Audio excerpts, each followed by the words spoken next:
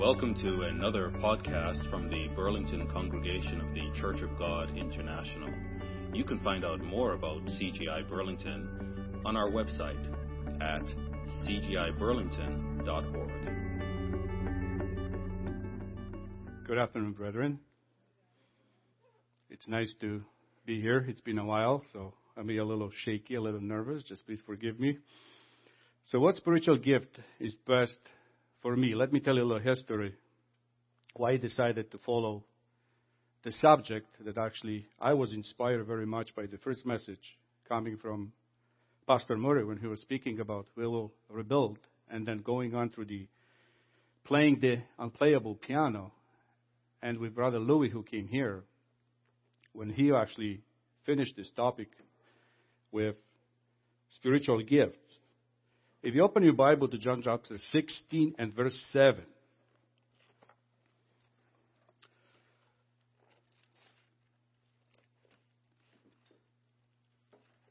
We'll spend a lot of time today in the Gospel of John.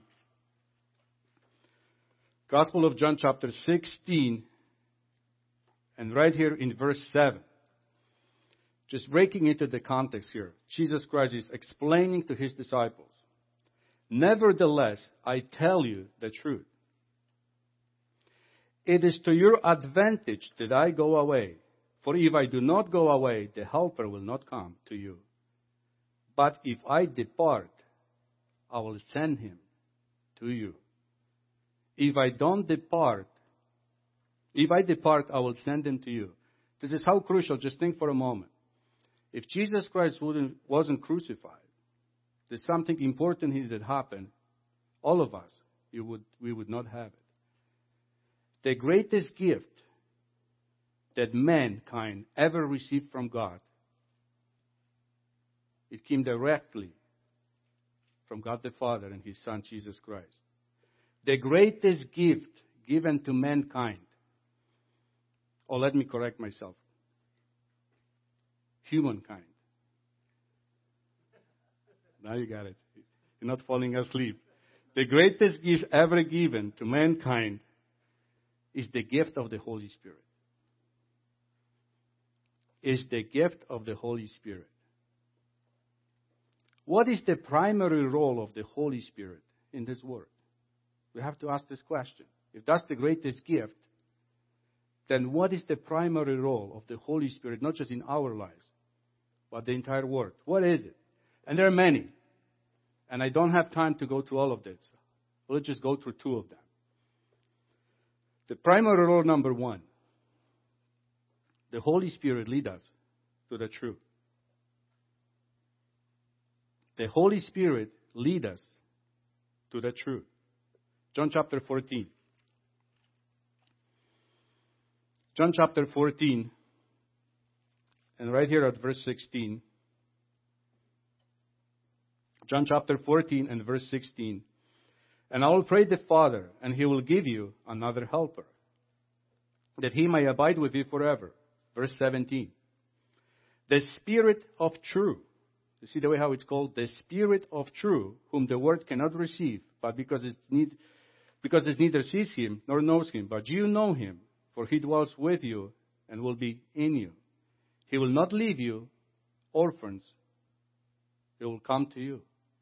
This is how crucial it is. It's called the Spirit of truth. Just skip down to verse 26. "But the Helper, the Holy Spirit, whom the Father will send in my name, He will teach you all things and bring to your remembrance all things that I said to you." This is how important it is. And now, please don't take the scripture out of context. Because there's one verse I heard among the brethren that, brethren will come and say, "I don't need another teacher. I don't need anyone to teach me because I have God's Holy Spirit. And because I have God's Holy Spirit, there is no need for me to be taught by anybody else. The Holy Spirit will teach me everything." Please don't take it out of context. This verse is directly to the disciples. It says, "It will teach you all things and bring to your remembrance all things that I said." He said, "When I'm gone away and you guys are going to slowly forget about my teaching and my commandments, the Holy Spirit that my Father will send it in my name, He will bring everything that I taught you to your remembrance. Everything that I taught you to your remembrance for a reason. Up to this point, when it comes to the Scripture, only the Hebrew Bible was complete. There was no such thing as the New Testament writing. There was no New Testament writing, only the Hebrew Bible. So there is a crucial role of the Holy Spirit that is going to go something about bringing up the completeness of the New Testament, the way how we know it today. Okay? Just John chapter 15. John chapter 15. And look at verse 26. In the same thing. But when the Helper comes, whom I shall send to you from the Father, the Spirit of truth again, who proceeds from the Father, He will not just teach you the truth, He will testify of me. He will testify of me. The importance of Jesus Christ, as we know, going through the study of the Gospel of John. Everything is about Jesus Christ. Everything about Jesus Christ. John chapter 16 and verse 13.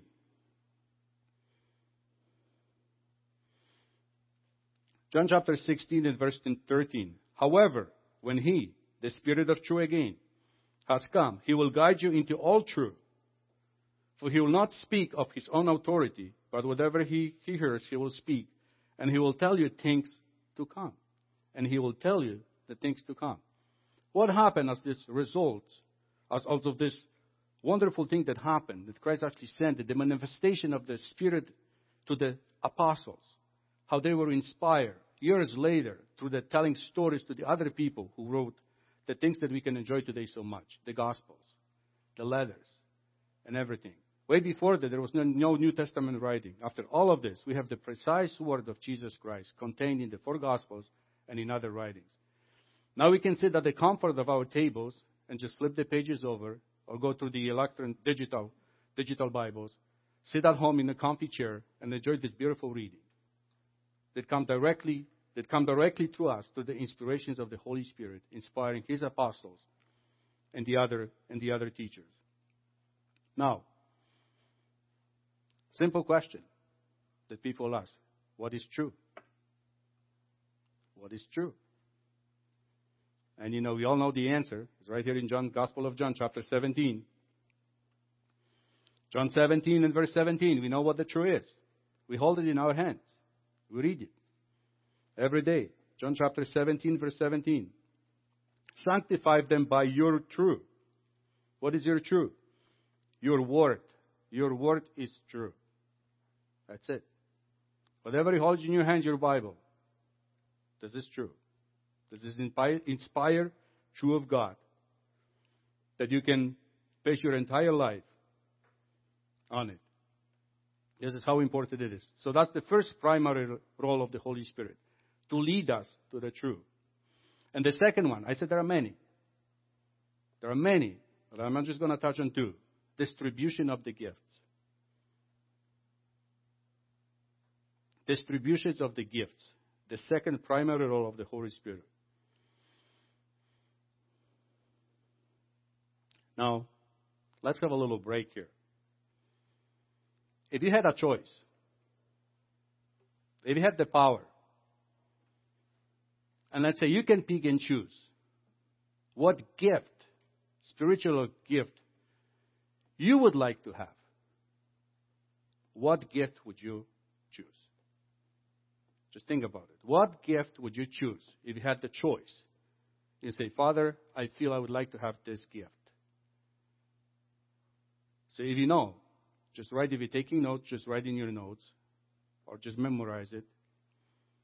We'll come back to this a little bit later. I just want you to think about it. Take a minute or so. Which gift would you like to have it?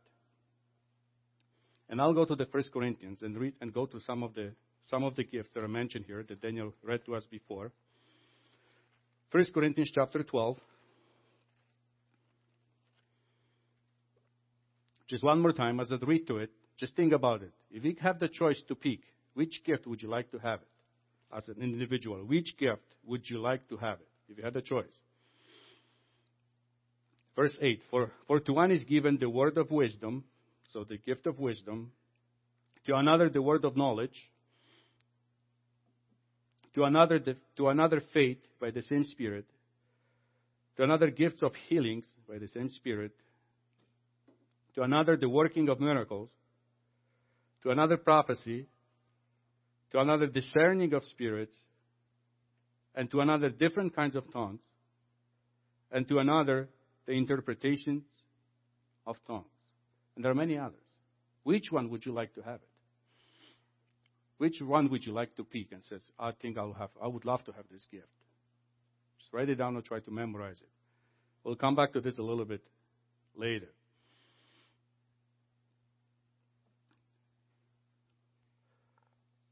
Now another question. Is there a gift in the Bible? Is there a gift in the Bible that is more important than any other gift? Is there a gift in the Bible that is more important than any other gifts? As we're going to go along, please don't change your options, okay? Just stick to whatever you wrote down or whatever you have in your mind. Don't change your options. Is there a gift that is more important than any other gift in the Bible? Ephesians chapter 4.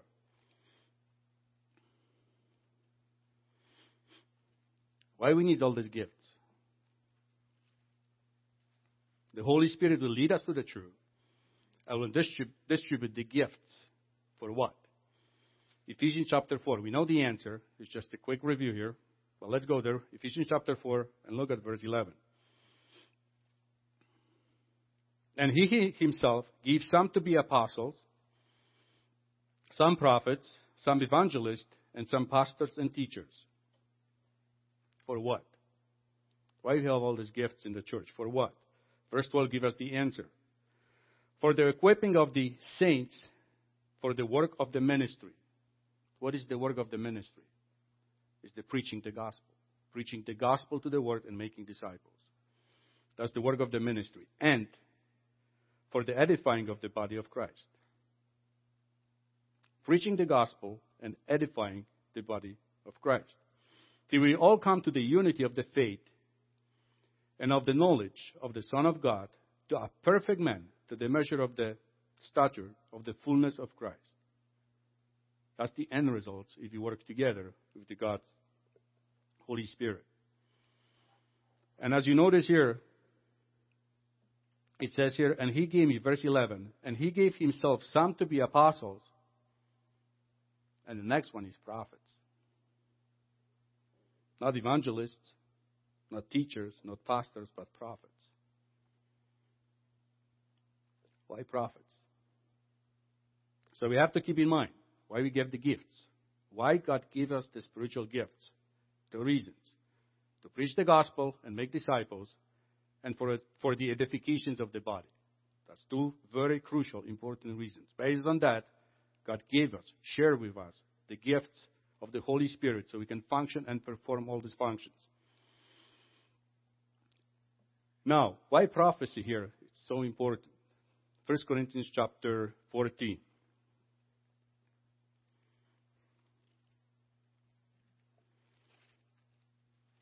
1 Corinthians chapter 14. And we know how confused the Corinthian church was. And I don't want to go through all these details because we all understand what happened there in Corinth. But here Paul writes, chapter 14, verse 1. Chapter 14 and verse 1, Paul writes to Corinthians church, he says, pursue love. Run after it. Grab it. Do what you can. But pursue love as much as you can. And desire spiritual. The gift is not in the Bible. It's in italic. Desire spiritual. But especially that you may prophesy. Especially that you may prophesy. Why? Why prophecy? Why prophesy? That is kind we have an answer here in verse 5. I wish you all spoke with tongues, but even more than you prophesy. For he who prophesies is greater than he who speaks with tongues, unless indeed he interprets. Why? That the church may receive edification. So there is one gift that is higher than the other one. At least we can say that the gift of prophecy is higher than the gift of tongues. Why would Paul recommend such a gift? That's the reason why. To bring an order in a church. It's only Paul who recommends this gift. No, it runs through the Old Testament too. It always needs to be confirmed, the teaching of the New Testament with the Old Testament. Go to Numbers chapter 11.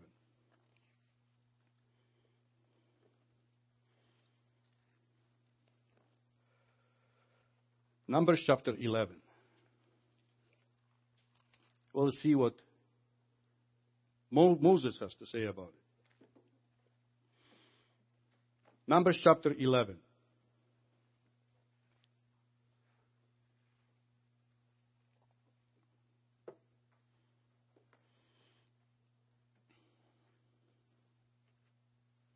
Numbers chapter 11.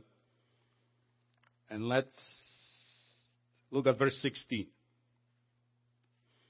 Numbers 11 and verse 16. So the Lord said to Moses, "Gather to me 70 men of the elders of Israel, whom you know to be the elders of the people and officers over them. Bring them to the tabernacle of meeting, that they may stand there with you." And in verse 17, "Then I will come down and talk with you there, and I will take of the Spirit that is upon you, and I will put the same upon them, and they shall bear the burden of the people with you, that you may not bear it yourself alone." Wow. God says, I need to share what I gave it to you. I need to take the Holy Spirit and share it with the other people, so you're not alone in this walk. You need a help. Skip down to verse 25. In verse 25. Then the Lord came down in the cloud and spoke to him, and took of the Spirit that was upon him, and placed the same upon the 70 elders. And it happened, when the Spirit rested upon them, that they prophesied, although they never did so again. But the 2 men had remained. Hold on, just before we go to verse 26. When it says here that they prophesied, what were they doing? Suddenly from nowhere, they were just telling, yes, there will be 9/11, September 9/11 happen, or there will be this great, catastrophe that's going to affect people, humanity in the next 2,000 years. That's what they were doing. Were just standing in the camp and predicting the future events because they were prophets suddenly. What were they doing there by prophesying? What they were doing? It's an interesting question. You need to find out. Just keep reading. But the 2 men had remained in the camp, and the name of the one was Eldad, and the name of the other, Medad, and the Spirit rested upon them. Now they were among those listed, but who had not gone out to the tabernacle, yet they prophesied in the camp. Again, what did they prophesy? What they were speaking about. What they were sharing with all the people. What kind of knowledge was that? That, draw attention to everybody. Verse 27, and the young man ran and told Moses and said, Eldad and Medad are prophesying in the camp. So Joshua, the son of Nun, Moses' assistant, one of the choice men, answered and said, Moses, my Lord, forbid them. Moses, my Lord, forbid them. And Moses answered, and Moses said to him, are you zealous for my sake? Or are you more zealous than me? What are you talking about? That all the Lord's people were prophets, and that the Lord would put His Spirit upon them. This is the wish of Moses. I wish that all the people were like that. I wish that all these people were gifted in this gift of prophecy. Why? What were we talking about? What were they prophesying?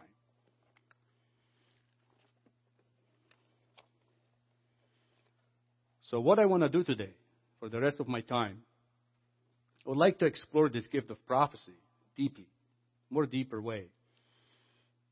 And especially, I think this gift is more important than all the other gifts. So first we need to find what it means to prophesy. What is prophecy? How would you define it? What is the definition of it?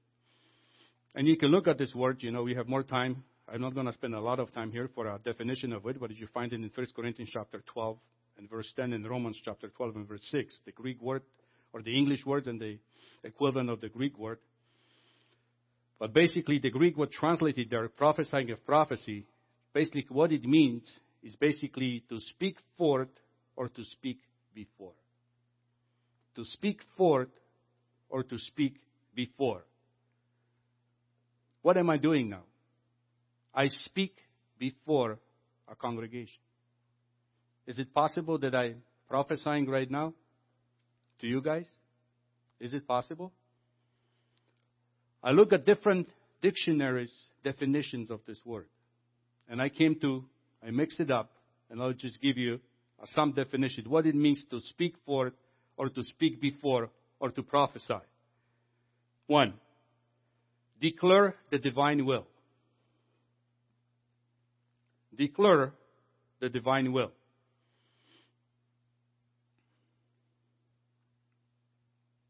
2, to interpret the purpose of God. To interpret the purpose of God. So declare the will, divine will, to interpret the purpose of God. And 3, to make known the truth of God, which is designed to influence people. That's it. So based on this, if I would say based on this definition, would you agree that I'm prophesying to you today? Absolutely. What am I doing? I'm declaring the divine will of God towards all of us. I interpret the purpose of God from the Bible to all of you, just to make you know what's the will of God in your life. Now, other question. Can you have this gift? Can you have this gift of prophecy? Is it possible that you can go and ask if you can have this gift? Would you like to have this gift? It's actually Paul's wish. He says, I wish that you all guys in Corinth were prophesying. I wish that you would speak in tongues, but more than that, I'd like you to prophesy. Moses said the same thing. I wish that everybody in my camp was a prophet.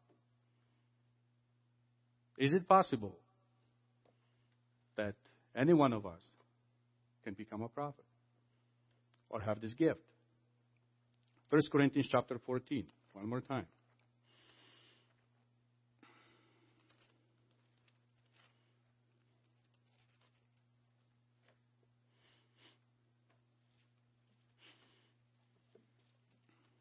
First Corinthians 14, verse 1 again. Of all that you do, of all that you know, you might be confused. What is my spiritual gift? What am I supposed to do? Of all the things, number 1, Paul again gives you advice. Pursue love. No matter what you do, at all costs, love one another. Pursue love. Once you're doing this thing, Paul's saying, desire.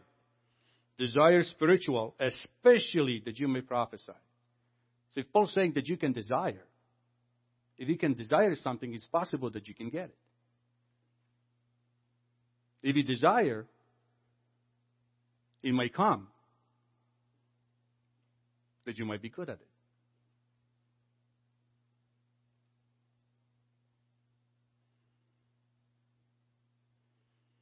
This gift, you can't just look at it from let's say, because I'm standing here at the lectern and I'm speaking for it that, hey, I have this gift and, like Jen can have it, but I don't do it. I don't do this thing. But what if you're at school and you're talking to your friends and you open your Bible and you explain to your friends what is the will of God in their lives? When you interpret some of the commandments that are stated in the Bible, when you try to encourage them, what are they doing? When you preach the good news to your family, when you try to share it with your family, and you try to expand the scriptures to your family, what are you doing? You're prophesying.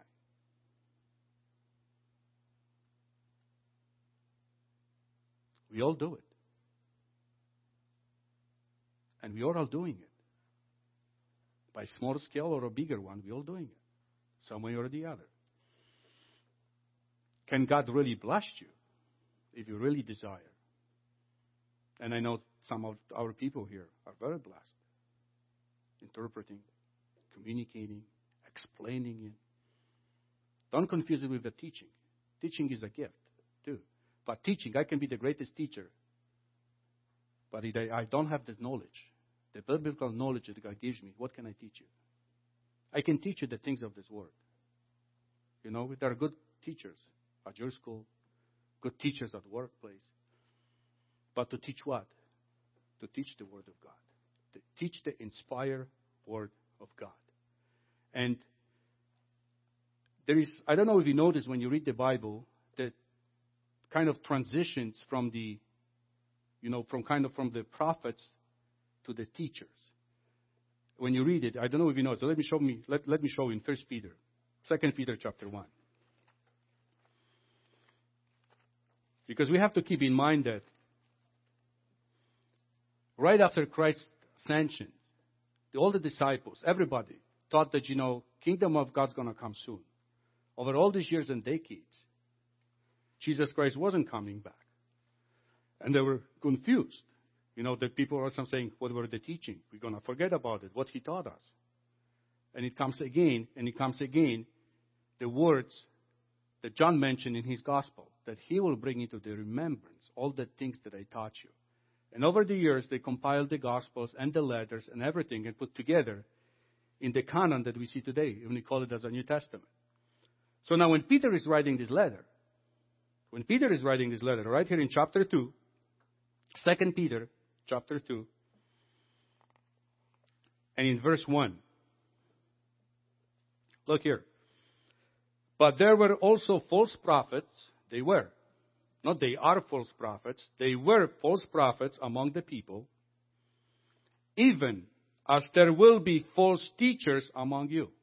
You see the transition? There were false prophets, but there will be false teachers. And the reason what I believe is why, because at the beginning, when God sent his prophets to the Old Testament, a bit of truth was revealed one time after another. One prophet came and released something. Another prophet came and released something. Another prophet came, released something. The same thing happened in the New Testament. Most people could not read. Not people could not write. So there was a great need of prophets who could directly receive the word from God and communicate it to the people. But now, as the New Testament scripture was completed, we have access to it. So there is the truth that was inspired a bit out of a bit. Now we preach the truth that is already completed in the book. There's no additions to it. There is no addition to it. So, if I come to you one day and said, you know what?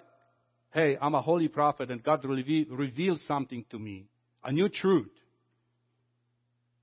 Then you can say, thank you so much. I'm not interested. Pass it on to others. I don't want to hear. We have all the truth that we need. Right here, in this book. So why this gift is so important? Especially the gift of prophecy. Why is so important? You have to go to the 1 Corinthians one more time. And see it here in the full context of Paul's writing here to the Corinthians.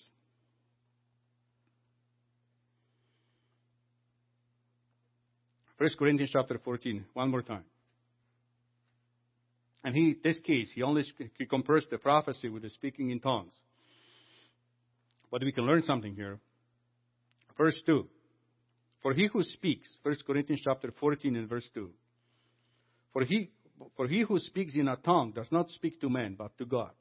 For no one understands him. However, in the Spirit he speaks mysteries. Verse 3. But he who prophesies, wow. Speak what?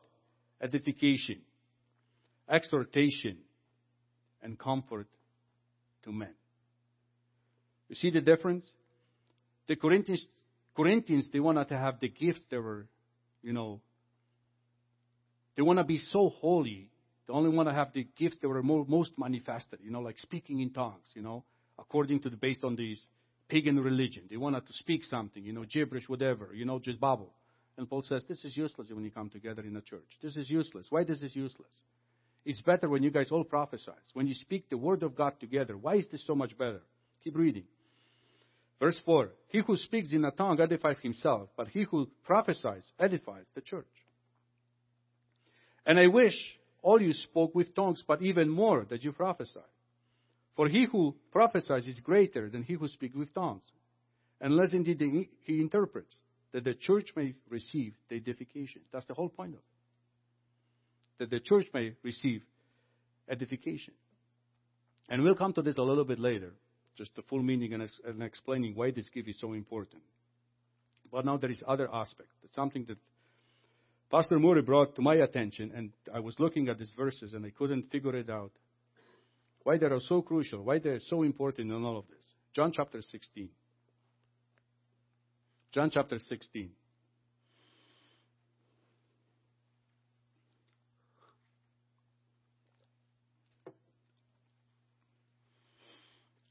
How are we doing so far? I tried to simplify my message around 3 times, so, I don't know, I'm not trying to confuse you here. So hopefully we're all on the same page, right? Make sense so far, what I'm saying? Okay. John chapter 16, we read verse 7. But let's read it again. Nevertheless, I tell you the truth.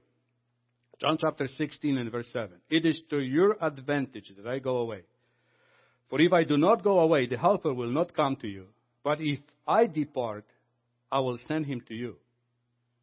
Look the next 3 verses. Verse 8. And when this Holy Spirit has come, look what he will do. He will convict the world of sin and of righteousness and of judgment. Verse 9. Of sin, because they do not believe in me. Verse 10. Of righteousness, because I go to my Father and you see me no more. And 11. Of judgment, because the ruler of this world is judged. What does it mean? I was just looking at this verse and thinking the simplicity of John's writing. John's writing is not just simplicity. This is huge. This is huge. But to take it apart, we have to look at this first word here. Right? It's right here in verse 8. He will convict. What does it mean? The Holy Spirit, when he comes into this word, he will convict. Let me tell you what I thought about this when I was reading these verses. And let's see if we have later, we have discussions which you will agree with me. When I read these verses a long time ago, I thought that, God's going to send his Holy Spirit through this word, that, he's going to make my heart feel guilty, and other people's feel guilty, and, I'll be so feeling guilty that, I'm a sinner, that eventually, because of this guilt, I will repent, and I will come to Christ. That's what I thought when I was reading these few verses. It's way more than that. This is not about just, trying to make somebody feel guilty or trying to make you a little bit uncomfortable. That maybe you'll reconsider. That maybe you'll see something, say, hey, you know what? Maybe I will follow Christ. Convict. Look at this Greek word. Convict. What does it mean in English language? If I say, I was convicted, what would you think of me? I robbed a bank. Okay? And I went to the court. The jury passed the verdict. Guilty as charged. I receive a sentence. What does it say about me? I'm convict, right? I was tried in the legal case. Proven guilty. Proven guilty. That's it. Look at this word. I don't know how to pronounce it, but you can you can look on your electronic devices. This word convict. E-L-E-G-C-H-O. Basically what it means is to indict by evidence. Court setting, remember last week's discussion that Sister Olivia brought it? Everything is about the court setting. The entire John's Gospel. There's the evidence. Here is the proof. Now, what you do with it. Basically at the end. What do you do with it at the end of it? All the proof is up here. I'm giving it to you. Now you have to deal with it. It's your decision. It's your hand. I will give you some examples in the Bible about this word, the Greek word, what it means, right? What it means, convict. I will give you some example of this word used in some other passages. Luke chapter 3. Hold your place here in John. Luke chapter 3. John the Baptist here. Luke chapter 3 and look at verse 19.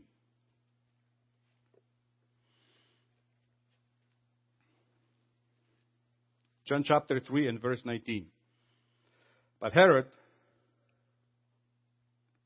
and he says, being rebuked by him concerning, being rebuked. When you look at this Greek word, that's exactly the same Greek word that we studied, convict. Exactly the same word. So this Greek word is not only convict, can also mean to prosecute, or can also mean to prove guilty. There's a different meaning, but it's way more stronger than, just to convince somebody or make somebody feel guilty about something. It's not just about feelings. It's a very strong word. Look at James chapter 2. Just to give you another witness about. There are more passages like that in the New Testament. James chapter 2.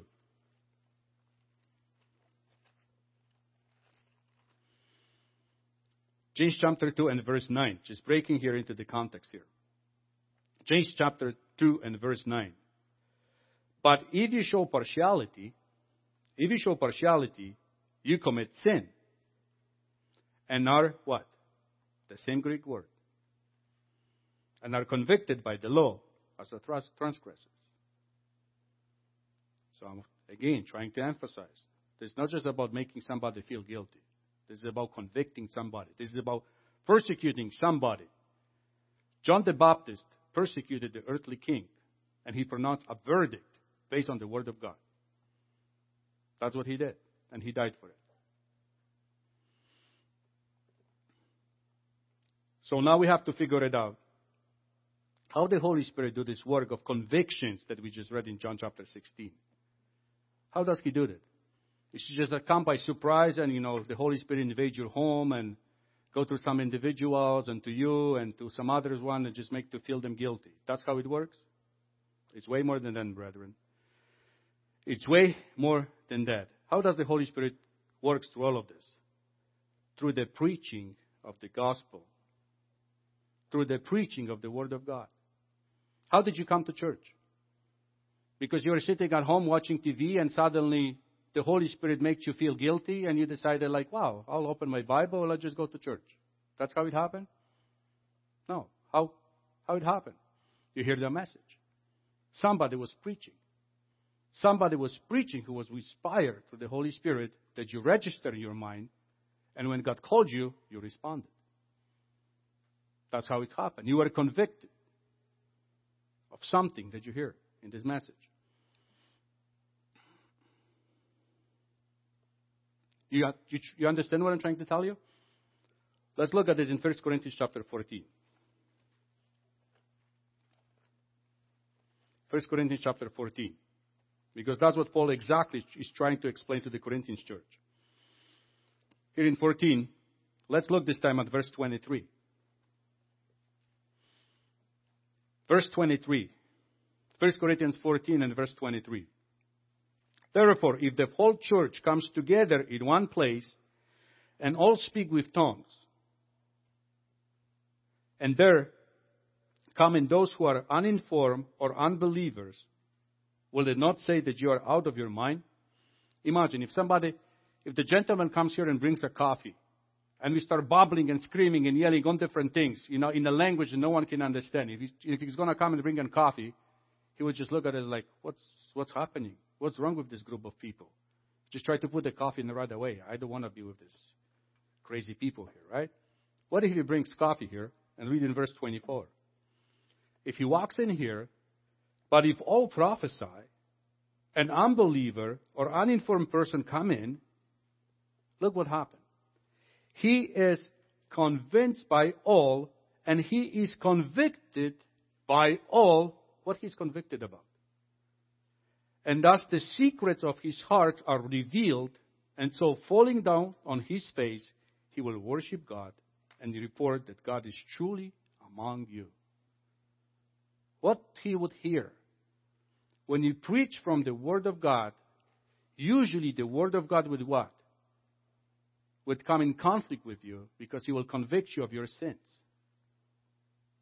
Without preaching, you can't know what sin is. Through the preaching of the Word of God, you can find out what sin is. And that's what happened, how people come to church. Through the preaching of the Word of God. But once they come to the church, they need edification, just like all of us. You see how this beautiful, everything is just woven together and it works so great for all of us.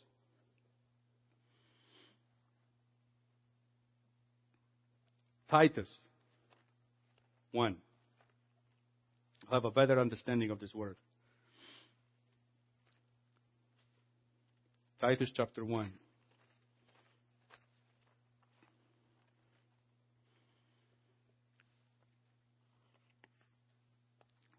Titus chapter 1, and look at verse 9. And the whole passage here is about the overseers or the elders. But just break into the context here. Titus chapter 1, verse 9. Holding fast the faithful word that he has been taught, that he may be able, the overseer, might be able by sound doctrine, both to exhort and to what? And to convict. That is the same Greek word. And to convict those who contradict. It doesn't say he'll be able to just convince them. No, he will be able to convict them. To pronounce a verdict. Your argument against God's Holy Bible comes to nothing. There's the conviction. I convict somebody by speaking the Word of God, by pronouncing the truth that comes from the Word of God. We are like a prosecutor, like John the Baptist was. Chapter 2, the same book, Titus chapter 2. Look at verse 15.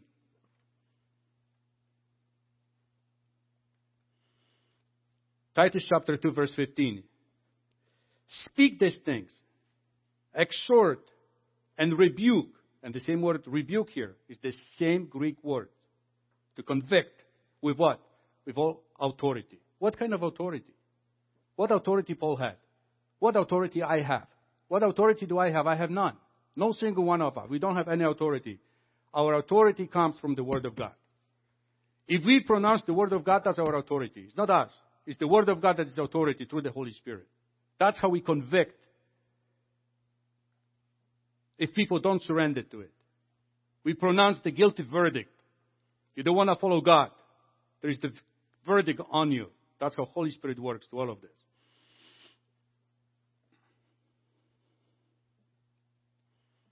The good thing about this gift, that you love to be in the Word of God. You love to read the Word of God. You love to study the Word of God. You love to explain the Word of God to other people. That's a good thing about this gift. What's the negative about this gift? Look at the history. The prophets, the law prosecutor, right? They pronounced a guilty verdict. Any single one of them. You can look at it. From Moses to Elijah to Elisha to Isaiah to Jeremiah. Every single one to John the Baptist. They convict. They pronounce judgment based on the Word of God. But what happened to them?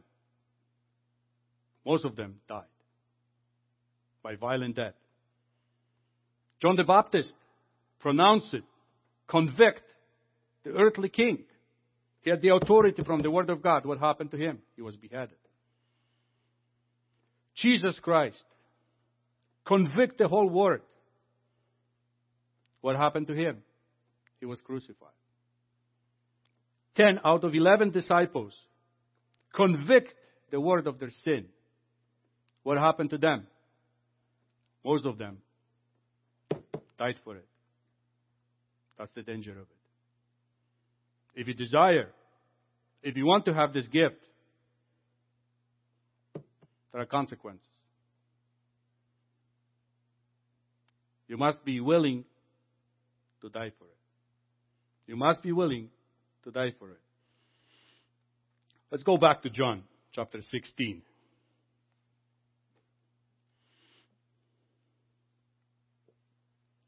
So now we have a better understanding to convict what it means, okay?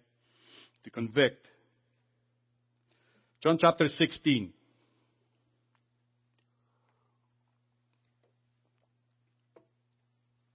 As I told you, it's not just a simple writing by John.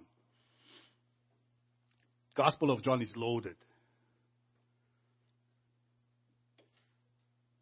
And when he will come, verse 8, he will convict the world of sin and of righteousness and of judgment. Let's take this thing apart. Let's talk about this sin, righteousness, and judgment.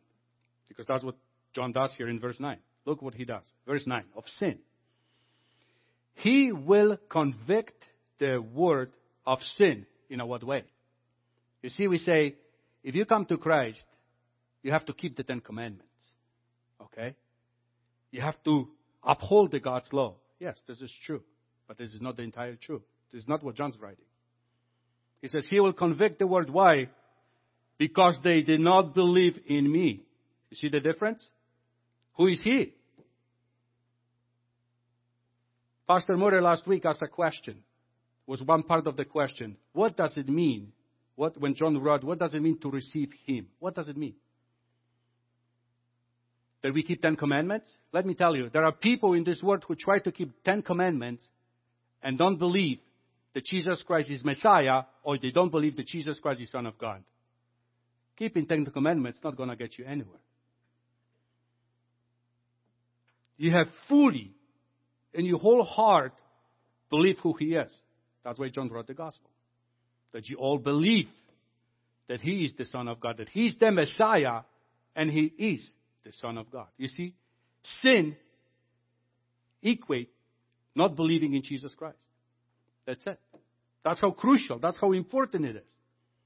You know, we try to go, and especially in a Western society, you try to go to people and try to preach, let's say, you guys, you're sinners, you break the God's law and stuff like that. Most people are not going to listen to you. Why?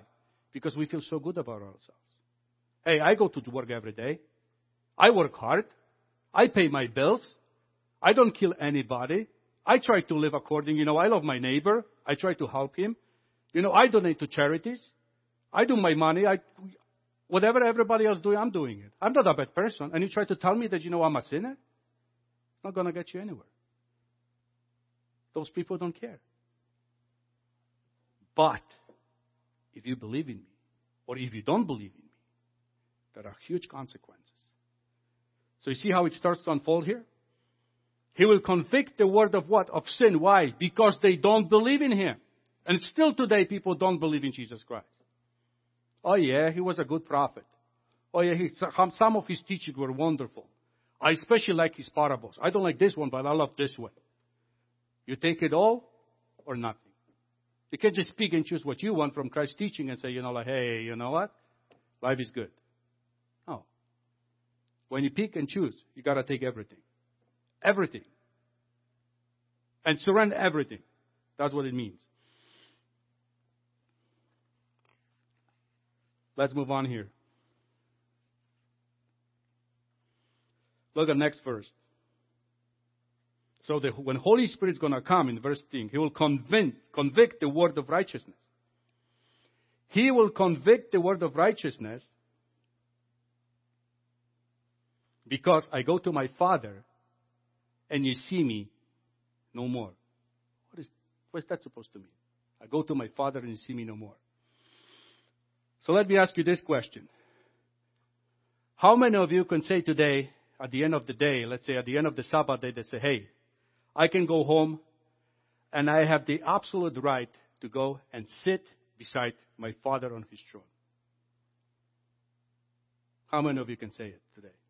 I deserve it to have the place at the right side of my Father. How many of you can say that? None of you. How many people could say that before Christ came? Was Moses able to go and sit at the right side of Father's place? No. Was Elijah? No. Was Jeremiah? No. Was John the Baptist? No. Who was able to ever go and sit at the right side of the Father? Who was ever? No one. So, how are you going to get there that you will be able to sit right beside God the Father? What's going to take you there? Is it your righteous conduct? No, what about your righteousness? How is your righteousness, by the way? How is your righteousness? Is it great? No. So what can take you there? Righteousness of Jesus Christ. Brethren, it's not so simple as just read through these verses. We've got to think deeply what it means to us. He will convict the word of righteousness. Because why? No single one of them can ascend to heaven and sit beside Father and says, I deserve it. Because I work hard. I did all these good things through my life. And I can be there. I can sit there. I am number one there. No one, not single one of them can actually say that. And look here. Hold your place here. Something that we already covered, but let's do it again just to remind you. John chapter 1. John chapter 1. Hold your place there in John 16. John chapter 1.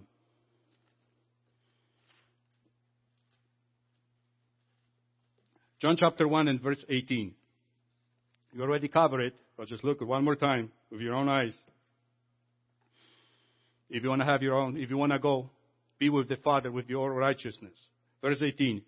No one has seen God at any time. No one has seen God at any time. No Moses, no Elijah, no Elisha, no Enoch, nobody. The only begotten Son who is in the bosom of the Father, He has declared Him. Period. Only righteousness of Jesus Christ can get you there. No one else. Let's move on. Verse 11. John chapter 16 and verse 11. And of judgment. Because the ruler of this world is judge. The ruler of this world is judge. Think about it. Who is the most powerful being except our God and Jesus Christ? Who is the most powerful being in this world? Satan. What is John trying to tell us here? If God is saying that the most powerful being on this planet, in this universe, is being judged right now, who are you? Who are you to escape God's judgment? Are you able to escape God's judgment? If Satan is going to be judged, then what about you? If he's going to answer for everything that you've done evil in this world, what about you? Or you still think that you're such a good person? That you don't do any harm? I live my righteous life. You know, I dedicate my life to so many different things. And you still think that you're going to avoid judgment? I don't think so. How can you avoid judgment? Same thing. Through who? Jesus Christ. Does it make sense, brethren? How powerful words of John here. And now what I want you to see, this is the perfect formula how the gospel was preached to the world. You know what I mean? This was the formula. Mathematical formula. We preach of sin, we preach of righteousness, we finish with judgment. I'll prove it to you. Go to the book of Acts. The first sermon that was preached. Using the same formula what John actually wrote here in the gospel. Book of Acts, chapter 2, on the day of Pentecost.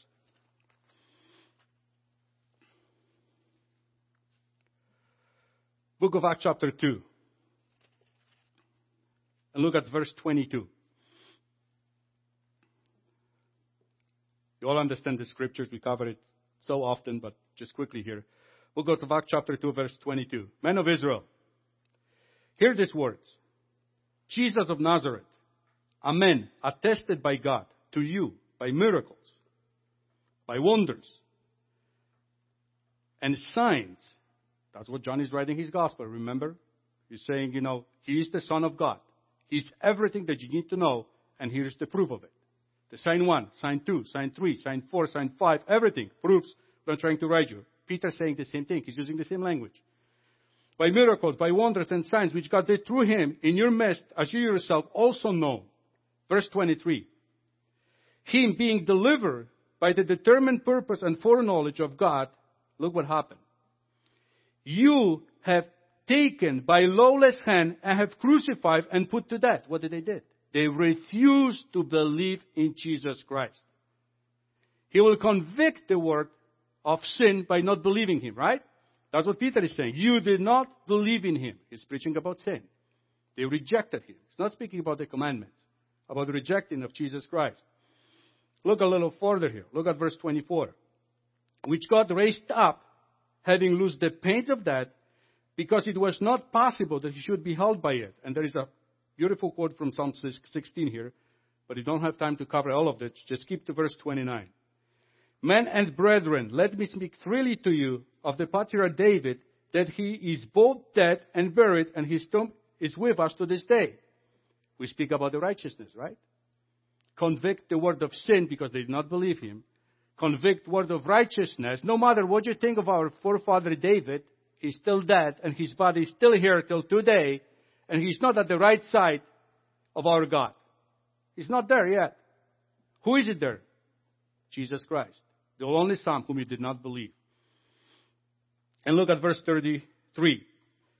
Therefore, being exalted to the right hand of God, and having received from the Father the promise of the Holy Spirit. And look here. He poured out this which you now see and hear. The work of the Holy Spirit that you actually see and you hear it. The work of the Holy Spirit. Convict the word of sin, convict the word of righteousness. Now let's move to the judgment. Look at verse 34. For David did not ascend into the heaven, but he says himself, the Lord said to my Lord, sit on my right hand till I make your enemies your footstool. There comes the judgment. You do not believe in me. You do not believe in my righteousness. And here comes the judgment. All the enemies, every single knee will bow before Jesus Christ and confess that he is the Lord. And God promised that he will do that. And he will absolutely do it. See how beautiful this formula works? Exactly what John preached, that's how it's used by Peter. Where did all these people get such a great knowledge and insight? Where did they get it from? Through the work of the Holy Spirit, who said they will bring everything into the remembrance. He will teach you everything that you need to know. And everything is so conveniently and beautifully here recorded in this book that we call the Bible. We can look at it, we can learn, and we can replicate it.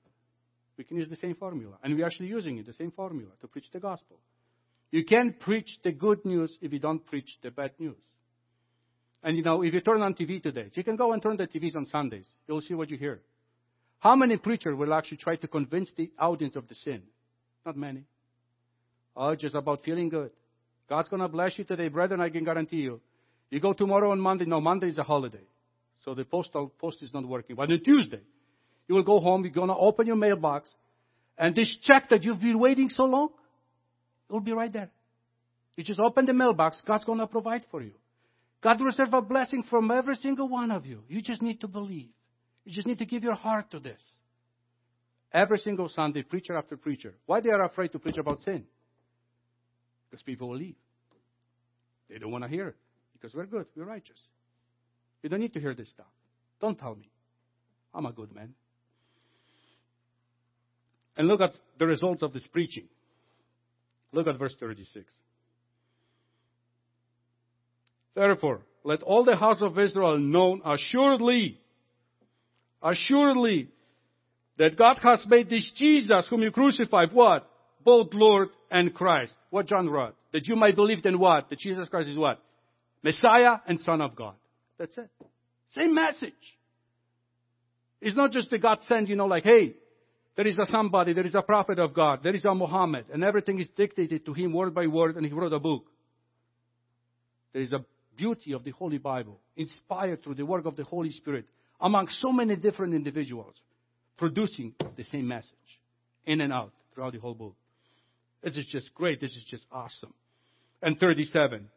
Look what happened when Peter was preaching with the power of the Holy Spirit here. Now when they heard this, they were cut to the heart and said to Peter and the rest of the apostles, men and brethren, what shall we do? They were cut to heart. Now repentance comes. Now the repentance comes. And everything after. Why this gift of prophecy is so important? I'm trying to show you the connections. How this gift of prophecy is connected with every single one of them. The gift of prophecy is connected to preaching the gospel. And, to distribute the gifts. It's everywhere. You can't escape it. You can't escape it. Why the gift of prophecy is so important? Point number 1. Through the gift of prophecy come greater edifications for the body. If we speak to each other through hymns and psalms and verses, and we quote scripture, try to build up one another, motivate one another, beautiful things happen. Don't just talk about, the weather and, whatever, and, my day was like this, and yeah, there's this place for this too. But when we speak about, when you talk scripture, it gives us motivation, edification. So, through the gift of prophecy come greater edifications for the body. Why? Because it comes directly from the Word of God, which is surely inspired by the work of the Holy Spirit. That's why. And point 2, through the gift of prophecy comes greater ability to preach the gospel and convict the Word. Through the gift of prophecy comes greater ability to preach the gospel and convict the Word. And why? It's the same thing. The preaching comes directly from the Word of God, which is surely inspired by the work of the Holy Spirit. That's why. There's the connection. That's how the Holy Spirit works through. So let's summarize what we have covered so far today. I know I jump all over the place, but hopefully in the end we'll see the big pictures out of it, right? Be greater understanding of the spiritual gift and the Holy Spirit and how it works and everything. Let's summarize it. What have we covered today? What have we learned today? What is the primary work of the Holy Spirit? It leads us to truth, right? And what is true? Your word is true. Everything that is covered in the Bible, that's the truth. So the Holy Spirit, it will lead us to the truth. The other point. God gave us the Holy Spirit for what? What is the purpose that God gave us the Holy Spirit? Just so we feel so good and we can sleep good at night, or, we can just feel good about ourselves? Why God give us the Holy Spirit? For the work of the ministry, which is preaching the gospel, and for edifying the body. There are two main reasons why you receive the gifts of the Holy Spirit. Next point. Of all the spiritual gifts, the gift of prophecy is highly recommended, not just by Paul, but also by Moses. And we know why.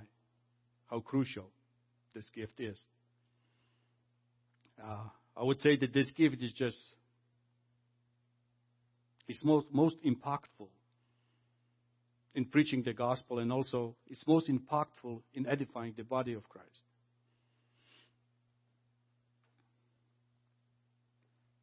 If you miss something, I can always, you can come later at the end or during the sermon discussions. Next point.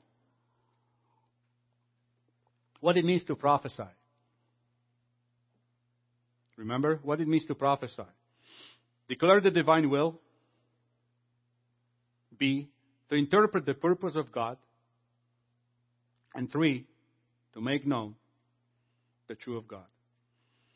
It's not just based on the predictions of the future. This is part of it. Many prophets, because they were convicting what was happening, like the prophets of Israel, all this evil that was going on, and they said, because of your evil, this is what God's going to do to you. So you will know that I'm telling you the truth. Now, remember I asked you a question at the beginning? If you had a choice, which gift would you like to have? How many of you picked the gift of prophecy? It's okay. Lift your hand. I just want to 1, 2, 3, 4. Just 4 of you. That's good. Well, we can talk about other gifts. I'm excited to see what other gifts you would pick. So we can do it later. So now, let's conclude here. Let's go to 1 Corinthians chapter 13. Let's conclude here. One more time.